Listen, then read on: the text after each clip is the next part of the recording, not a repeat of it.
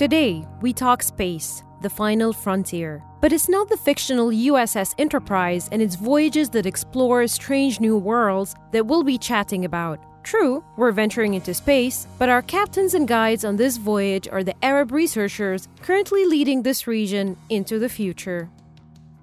This is Pakina Maamer, and you're listening to a new episode of the Nature Middle East podcast, broadcasting from Cairo, Egypt. In this special episode, I sit down with Professor Jörg Matthias Detterman, author of a new book on space science and the Arab world. We talk about how some countries of the Arab Middle East are making small steps, and others giant leaps, towards understanding the cosmos, seeking out new life and new Earth-like planets, and contributing to space research. My guest today is an assistant professor of history at Virginia Commonwealth University in Qatar, and author of Researching Biology and Evolution in the Gulf States and Space Science and the Arab World, which hit the shelves only yesterday. Nature Middle East writer Sadir Show is reviewing the book for you tomorrow on our portal at nature.com/nmiddleeast, so please look out for it. As meanwhile, I pick Jörg's brain on why he chose to dedicate an entire book to the region's space endeavors. This is a new episode of Nature Middle East podcast. The transformation from a region that used to shy away from investing heavily in space science research to one that's actively discovering exoplanets and even drawing up a giant plan to build a city on Mars in 100 years didn't happen overnight. Tracing the history of Arab involvement in this field since the late 19th century, Jörg takes us on a journey to understand how the Arab world has been nurturing a vision that brought it to a point where it's now braving new boundaries. Let me jump right into it.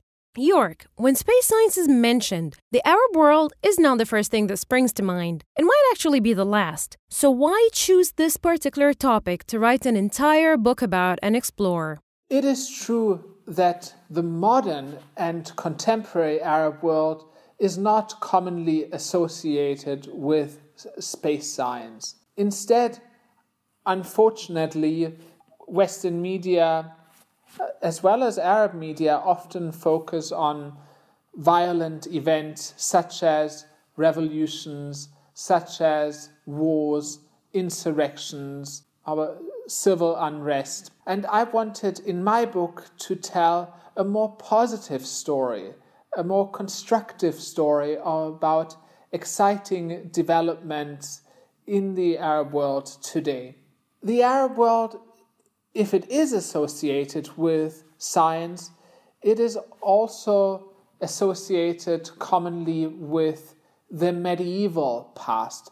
There is a very, very prominent narrative of the Arabic and Islamic Golden Age, a time of civilizational flourishing, of cultural peak.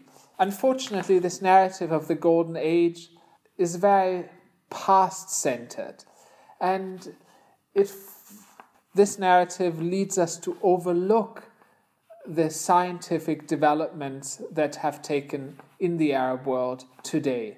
So I wanted to write a book about a topic that is very much neglected. People may know about an Arab astronaut here or an Arab space scientist there, but there hasn't been a book in English that brings together the different Arab space scientists and space science projects from across the region. Jörg, in your book you focus on space science endeavors in the modern Arab world, basically 19th century onwards, rather than what is known as the Golden Age, where Arab and Muslim scientists excelled during medieval times and even named the stars. You also mention how nationalism in space projects, beginning from rocketry in countries like Algeria and Egypt to the current Qatari exoplanet project, have always been hand in hand, have always been interlinked. Can you elaborate more on this thought and how this bond between nationalistic rhetoric and space science have led to where we are today? Space science is big science. It often encompasses big machinery, big instruments such as rockets, such as telescopes that cost huge amounts of money. For that reason, states as the wealthiest organizations in the Arab world and in the world in general have been central to space projects. For that reason, also, nationalism is often very interconnected with space projects. So the Apollo space program in America was very much interconnected with American nationalism. But the Apollo program was about landing a man on the moon, but it was also about demonstrating American scientific, technological, and cultural leadership. Similarly, space projects across the Arab world, such as the Emirates Mars mission or the Qatar Exoplanet Survey, can also be looked at through the lens of nationalism and national prestige. The Emirates Mars mission is very much about projecting the brand of the United Arab Emirates onto the solar system. The Emirates Mars mission is also about showcasing the UAE as a country of the future, as a country leading in terms of science and technology. Why do you think several Gulf countries such as Qatar and the United Arab Emirates are heavily investing in space science right now? Gulf countries such as Qatar and the UAE are looking to diversify their oil and gas-driven economies. This is partly about preparing these countries for a post-oil or post-gas future. These countries are looking to invest in science more broadly as a way to create and generate patents and inventions and knowledge that can be sold. So these countries are hoping to produce knowledge rather than just crude natural resources for the world in the future. This is also about dealing with unemployment. So oil and gas industries only employ limited number of people.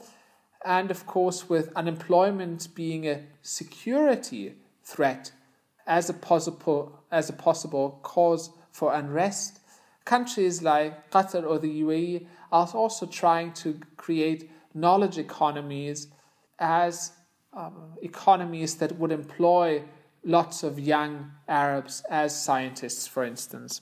Okay, so we've talked about Gulf countries, lots of money, lots of funds. How about less affluent countries? How can they be part of the space science drive in the Arab world, and can they? Countries such as Morocco and Yemen do not have the same amounts of natural resources in the form of oil and gas. However, they have great human resources. They have young people who love to look at the stars, love at the beautiful nightly skies, and who could be inspired to do science. Perhaps, at least as importantly, countries such as Morocco, Yemen, Lebanon, also Iraq have very high mountains with excellent observing conditions. Across the Arab world, countries have very, very few nights with cloudy skies. Many mountains in the Arab world are also in dry places, so we have very little interference and light pollution in the atmosphere.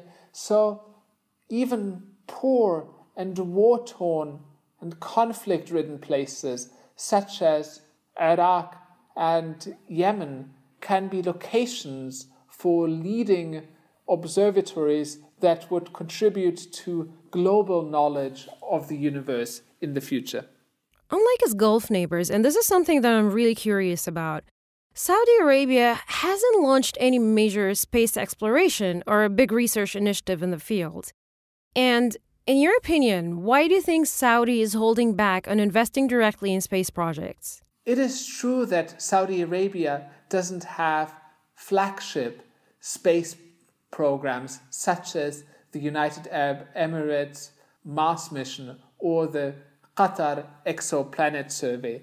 However, Saudi Arabia has been very interested in space since at least the 1980s. In 1985, Prince Sultan bin Salman Al Saud became the first Arab, the first Muslim, and the first member of a royal family in space when he flew as an astronaut on board the American space shuttle Discovery. Prince Sultan bin Salman was subsequently active in the Association of Space Explorers, a society that gathers astronauts and cosmonauts from across the world. Saudi Arabia has also been very interested in satellites and has produced a number of satellites. These satellites are important for research purposes, but also for telecommunications purposes. Saudi Arabia has a leading satellite channel, Al Arabiya, a channel that competes with the Qatari-owned satellite channel Al Jazeera for viewers. And Saudi Arabia is also looking to use remote sensing satellites for natural resource exploration as well as for border control. All right, my final question, and I have to ask this because more than half of our audience at Nature Middle East is based in the US and Europe. Why would a Western reader pick up your book? What would a science enthusiast in the West gain from reading about budding science space projects or space programs in the Arab world, in your opinion? I think readers in the West would get a more positive and more hopeful view of the Arab world. When one looks only at the stories of wars, of failed revolutions, of civil strife, one can almost drown in hopelessness. However, this focus on violence alone and on conflict pushes aside the many positive stories in which you have Arabs contributing to global knowledge, such as the discovery of 7 terrestrial exoplanets orbiting a star called TRAPPIST-1, a discovery that made headlines in early 2017. Also, Western readers could, by reading my book, get a better understanding of Western space projects, including the historical Apollo program that led to the landing of the first human being on the moon in 1969. The Apollo space program was celebrated partly by American propaganda as an achievement of America, of the capitalist free world. However, members of other nations also contributed to this great American feat of the 1960s. Well known is the German rocket scientist Wernher von Braun, who led the development of the Saturn V launch vehicle used in the Apollo program. However, less well known, but covered in my book, are the Arabs and citizens of a third world country like Egypt who contributed to the success of the moon landing. The Qutamiya Observatory in the Egyptian desert, a station of the Halwan Observatory, which is near Cairo, contributed to a major international lunar mapping project that provided some of the data on whose basis the American planners of the moon landings selected the sites. Also, an Egyptian geologist and planetary scientist named Farouk Albaz played a leading role in selecting landing sites for the astronauts and in training astronauts in how to distinguish and recognize features on the lunar surface, and thus enabling these American astronauts to land their spacecraft safely. The Apollo space program was not just an American program, not just a Western program, but an international program, a program with transnational dimensions, in which a third world country, a country in the Middle East and the Arab world like Egypt, played a major role. If you've enjoyed this episode, make sure to check out our portfolio of features on the most promising space research in the Arab world. It's out now on nature.com/nMiddleEast. Remember that you can follow and download episodes of this podcast on SoundCloud, iTunes, and Overcast. I'm Pakina Ma'amer. Thank you for listening.